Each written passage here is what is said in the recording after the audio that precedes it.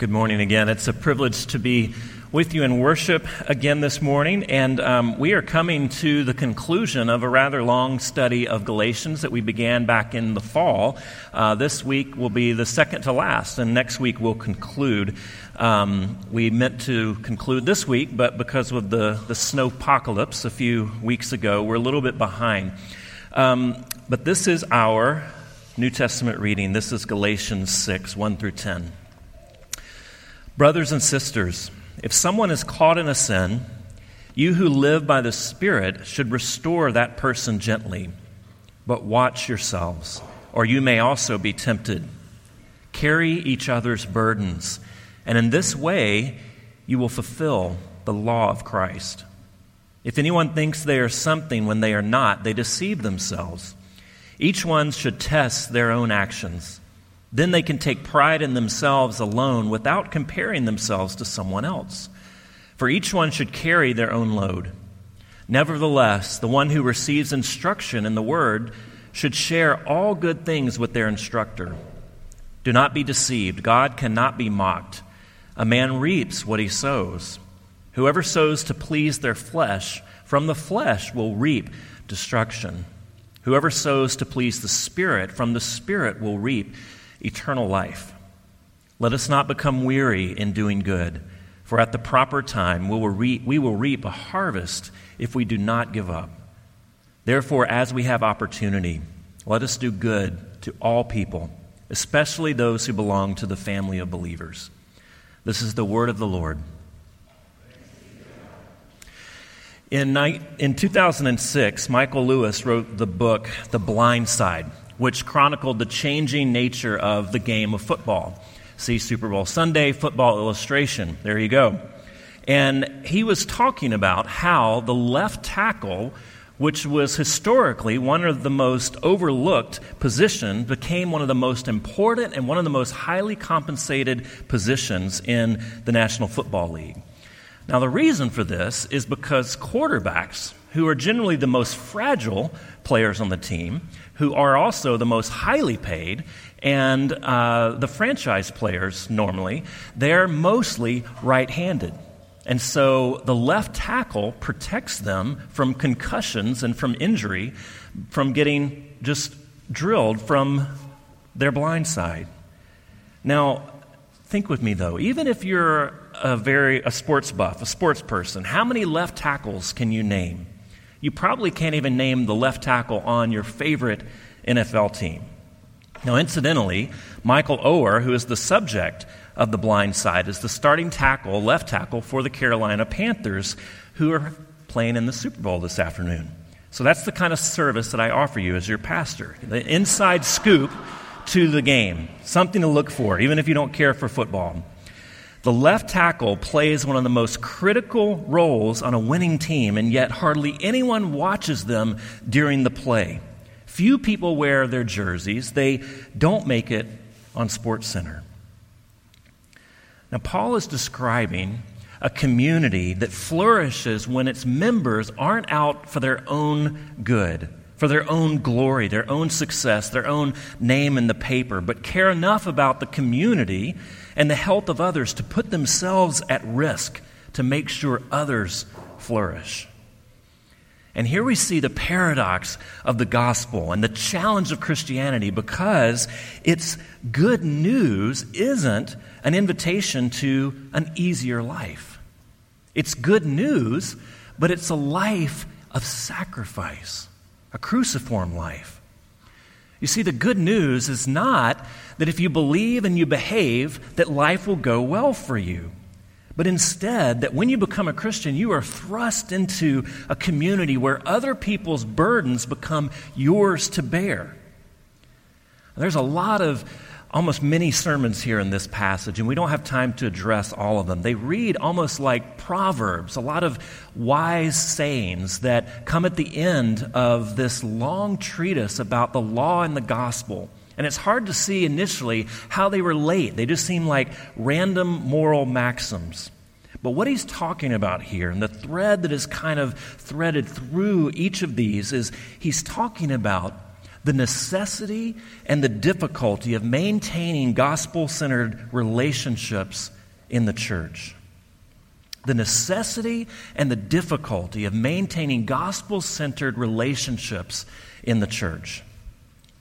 Now, one of the ingredients of a healthy church or healthy community is relationships that are intimate enough to be aware of individual needs and individual patterns of sin. Now, maybe this gives you the creeps a little bit, because perhaps you've been in one of those churches where there's a lot of confrontation, there's a lot of knowledge, but maybe not quite so much love and acceptance. Maybe you've been on the receiving end of one of those drive-by confrontations that's justified by that phrase, speaking the truth in love. It's a great phrase, but it's kind of slippery, and sometimes it justifies a boatload of truth with just a little bit of love and concern. But for Paul, the interest is always restoration, not just making a point, not just getting something off your chest. And we all know how difficult this is, to be that kind of person that can speak into someone's life in a way that they actually listen and hear. Because most of us are either very direct people or we're very diplomatic. But rare is the person that can do both of those at the same time. They can speak truth and yet do it in a way that is gracious and is received. This kind of person, the one who can be direct and diplomatic, can speak into your life with urgency. They can challenge you in some deep places in your life. And it can be a painful encounter, because someone noticing your shortcomings, noticing your sin patterns, is always uncomfortable. But it still feels like a gift when that sort of person does it. They have this masterful ability to convey love and support that you come to believe that they're there to help you, not to judge you. And these are the types of people that produce the community that Paul is talking about here. A community that is, on one hand, both loving and very accepting, but is also, at the same time, challenging and transformative. You see, it's a community that's neither condemning nor condoning. It's a community or a relationship or person where you know by that community or by that person that you are loved so much, where people are so committed to your spiritual health that they will risk your disapproval in order to tell you, in order to help you. And these types of people are rare, because to be a person that is non-judgmental and committed to confronting your stuff is difficult. It's difficult to be that kind of person. But what Paul is saying is that in Christian community, it actually shouldn't be rare. It shouldn't be exceptional. It should be normal to love someone enough to tell them the truth and to be secure enough in the love of God in order to listen. You see, the person that is taking the initiative, the person who is seeking to restore, should have to be reminded, first of all, of God's grace in their own life, that they're no more holy than the person who is caught in sin. But at the same time, they're loved and accepted more than they can imagine, and so they're not threatened by this person's potential disapproval of them. They don't have to fear the rejection of the other person. They care more and love more than they care about the rejection and the potential difficulty. And for those of us on the receiving end, if we understand the gospel, we know that we're far worse of a sinner than we're even aware. And so it shouldn't surprise us when people notice shortcomings in our life that need addressing. But at the same time, you know, if you're in Christ, that you are loved and accepted, and that love and acceptance will never end. And it's not because of your performance. And so you don't need to be defensive.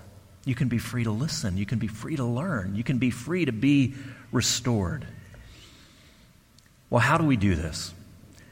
Paul gives us, I think, some incredibly potent and some incredibly practical advice and our direction. First of all, notice the circumstances are when someone is caught.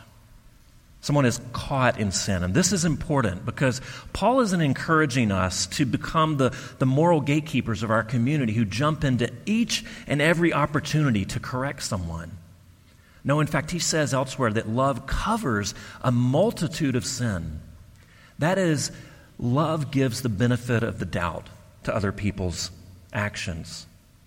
Love puts the best interpretation on their actions. Love isn't seeking the opportunity to be proved right.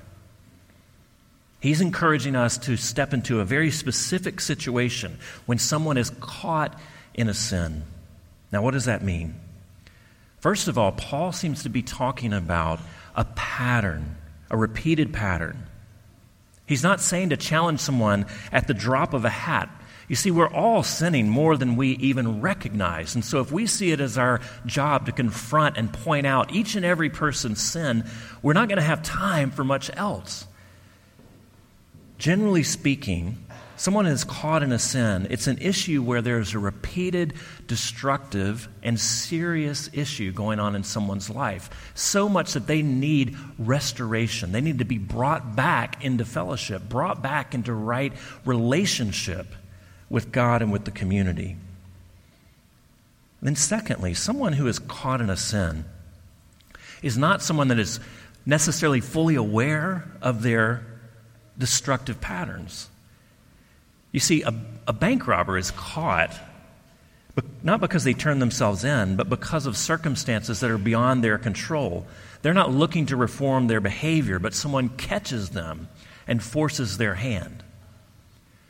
The worst things about us normally are those things that we don't realize, that we don't recognize in our own lives, things that we are in denial about. And denial in many ways is the essence of sin, because what we're saying in denial is that we don't need grace. We don't need help. We don't need restoration.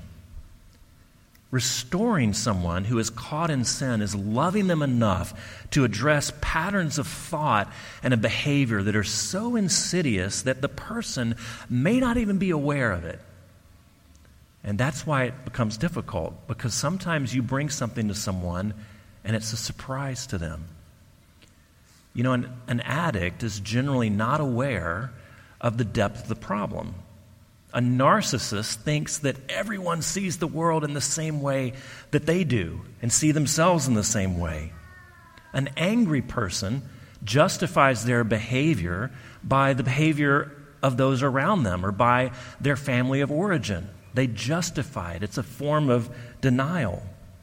The judgmental person justifies their behavior by defending truth or defending God when really they're just making a point and they have some internal problems that are going on. These are people who are caught in a sin. And it takes a loving brother or sister to be intimate enough with them to notice these behaviors and to love them enough to call them on it and to challenge them, but not in a judgmental way, not in a condemning way, but in a way that is restorative. Paul is encouraging us to address destructive patterns, not just things that annoy you in other people's lives, not just things that irritate you, but things that are patterns, things that someone needs restoration from.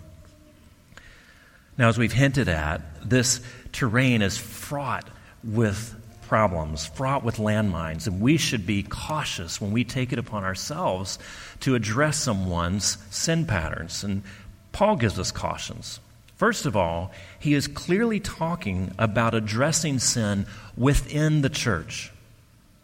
He is calling us to restore fellow Christians. In other words, restoring someone means that they have taken a step out of some situation. They've lost something that they had before. It doesn't mean that they have lost their complete relationship with God or lost their salvation, but it's something that they have stepped out of. They need to be restored back into.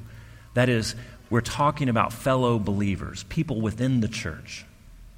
This is not calling people outside of the church to task for their misbehavior. In fact, Paul says in 1 Corinthians 5, what business is it of mine to judge those outside the church?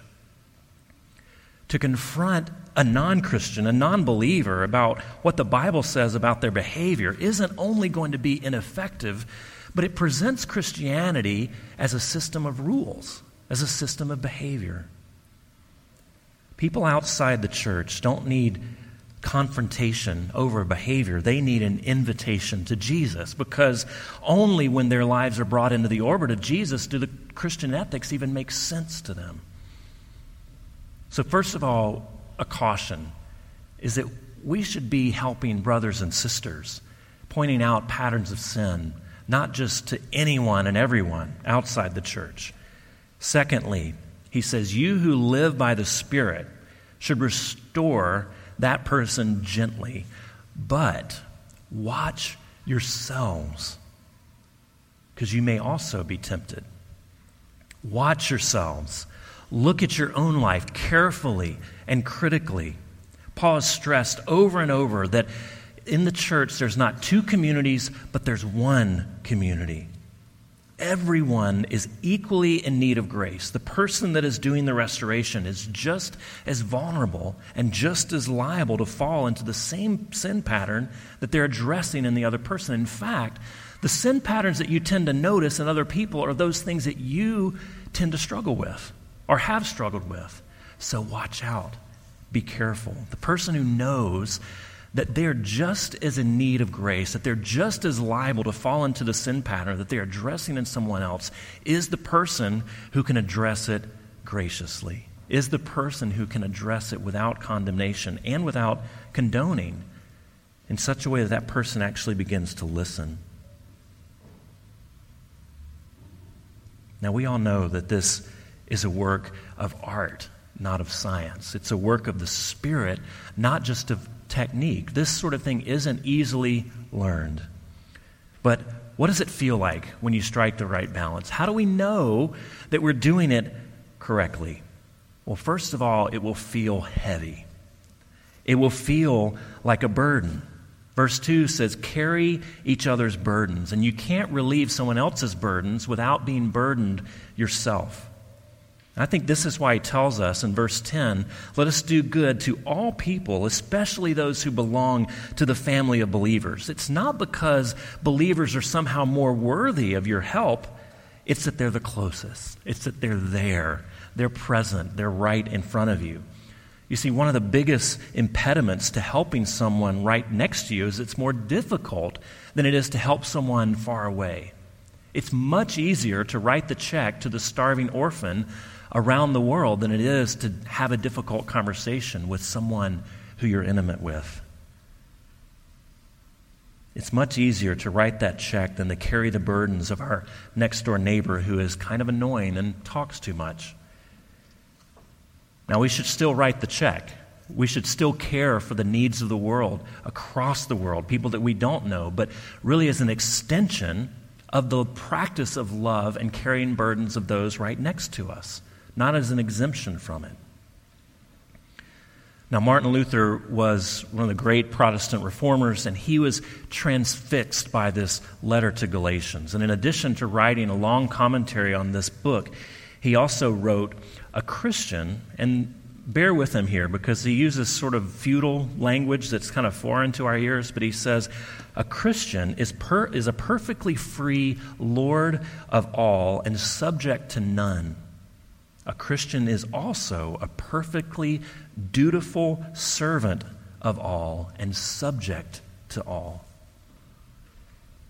A year after writing these words, he goes to Worms, which is the place where he is facing the worst ordeal of his life. He's being called a dissenter, a heretic, that he's divisive, that he's destroying the church, and he's called to give an account. He's called to trial. And so he travels to Worms, and when he gets there, he's exhausted. He's traveled. Traveling that day was very difficult and very tiring, and so he's exhausted. He goes to bed.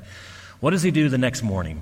The trial is in the afternoon. He wakes up, and instead of poring over his notes and preparing and memorizing his speech and thinking about what he's going to say like you and I probably would, what does he do? He goes and visits with a dying man who had asked to meet with him. And he administers the sacraments and hears this man's confession. And history tells us that Martin Luther walked into the greatest ordeal of his life with a smile on his face. Not the smirk like we saw of Martin Shkreli this week, the smirk of someone who knows they've been caught, but someone who is delighting in the Lord, who is affirmed in who they are, who is secure in their position, come whatever might come. And in those days, the charge of heresy could be a life and death situation. He enters the hall smiling. One writer comments on this and says, "In that single story, we learn the deep secrets of the free life. When we are released from self-centered fears, when we learn to trust God's power instead of our own, we are free to give ourselves to others." Martin understood who Jesus was for him, and it set him free. It gave him a smile. It allowed him to walk into the greatest ordeal of his life and be at peace. He knew the story of Jesus. Did you notice the second half of verse 2? It says, here's the imperative, carry each other's burdens. But here's why, and here's what that means. In this way, you will fulfill the law of Christ. The law of Christ. We've spent this whole letter trying to find a distinction between the law and Jesus.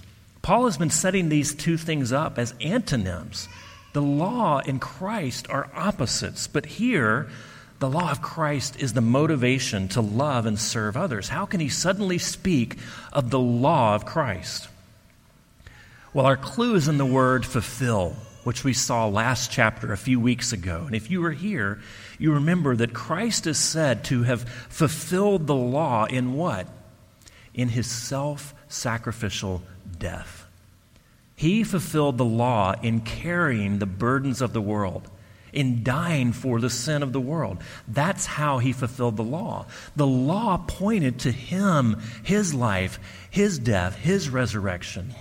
That is carrying your burden and my burden. His sacrificial death, his love of neighbor, his carrying of your burdens, that's the law of Christ. That's the life of Christ, the person of Christ. And you see, you are called to carry, and I'm called to carry other people's burdens, but only after you realize that you can't carry your own. That you have this burden of sin that you can't carry, and you need grace. And it's only after you realize that, after you come to terms with the truth about yourself, that you can speak truth in love to someone else. You see, he looked at you and loved you enough to tell you the truth, to tell you that you needed rescue, that you needed salvation. But see, when you're challenged by Jesus, when you're confronted by him, you realize that he's an artist, that he's neither condemning nor condoning. You see, he sees your sin and he wants to do something about it. But he's not repulsed by you. His compassion draws him into relationship with you. He's willing to do anything to keep you from destroying yourself and destroying other people and enslaving yourself to your sin patterns. So what does he do? He carries your burden.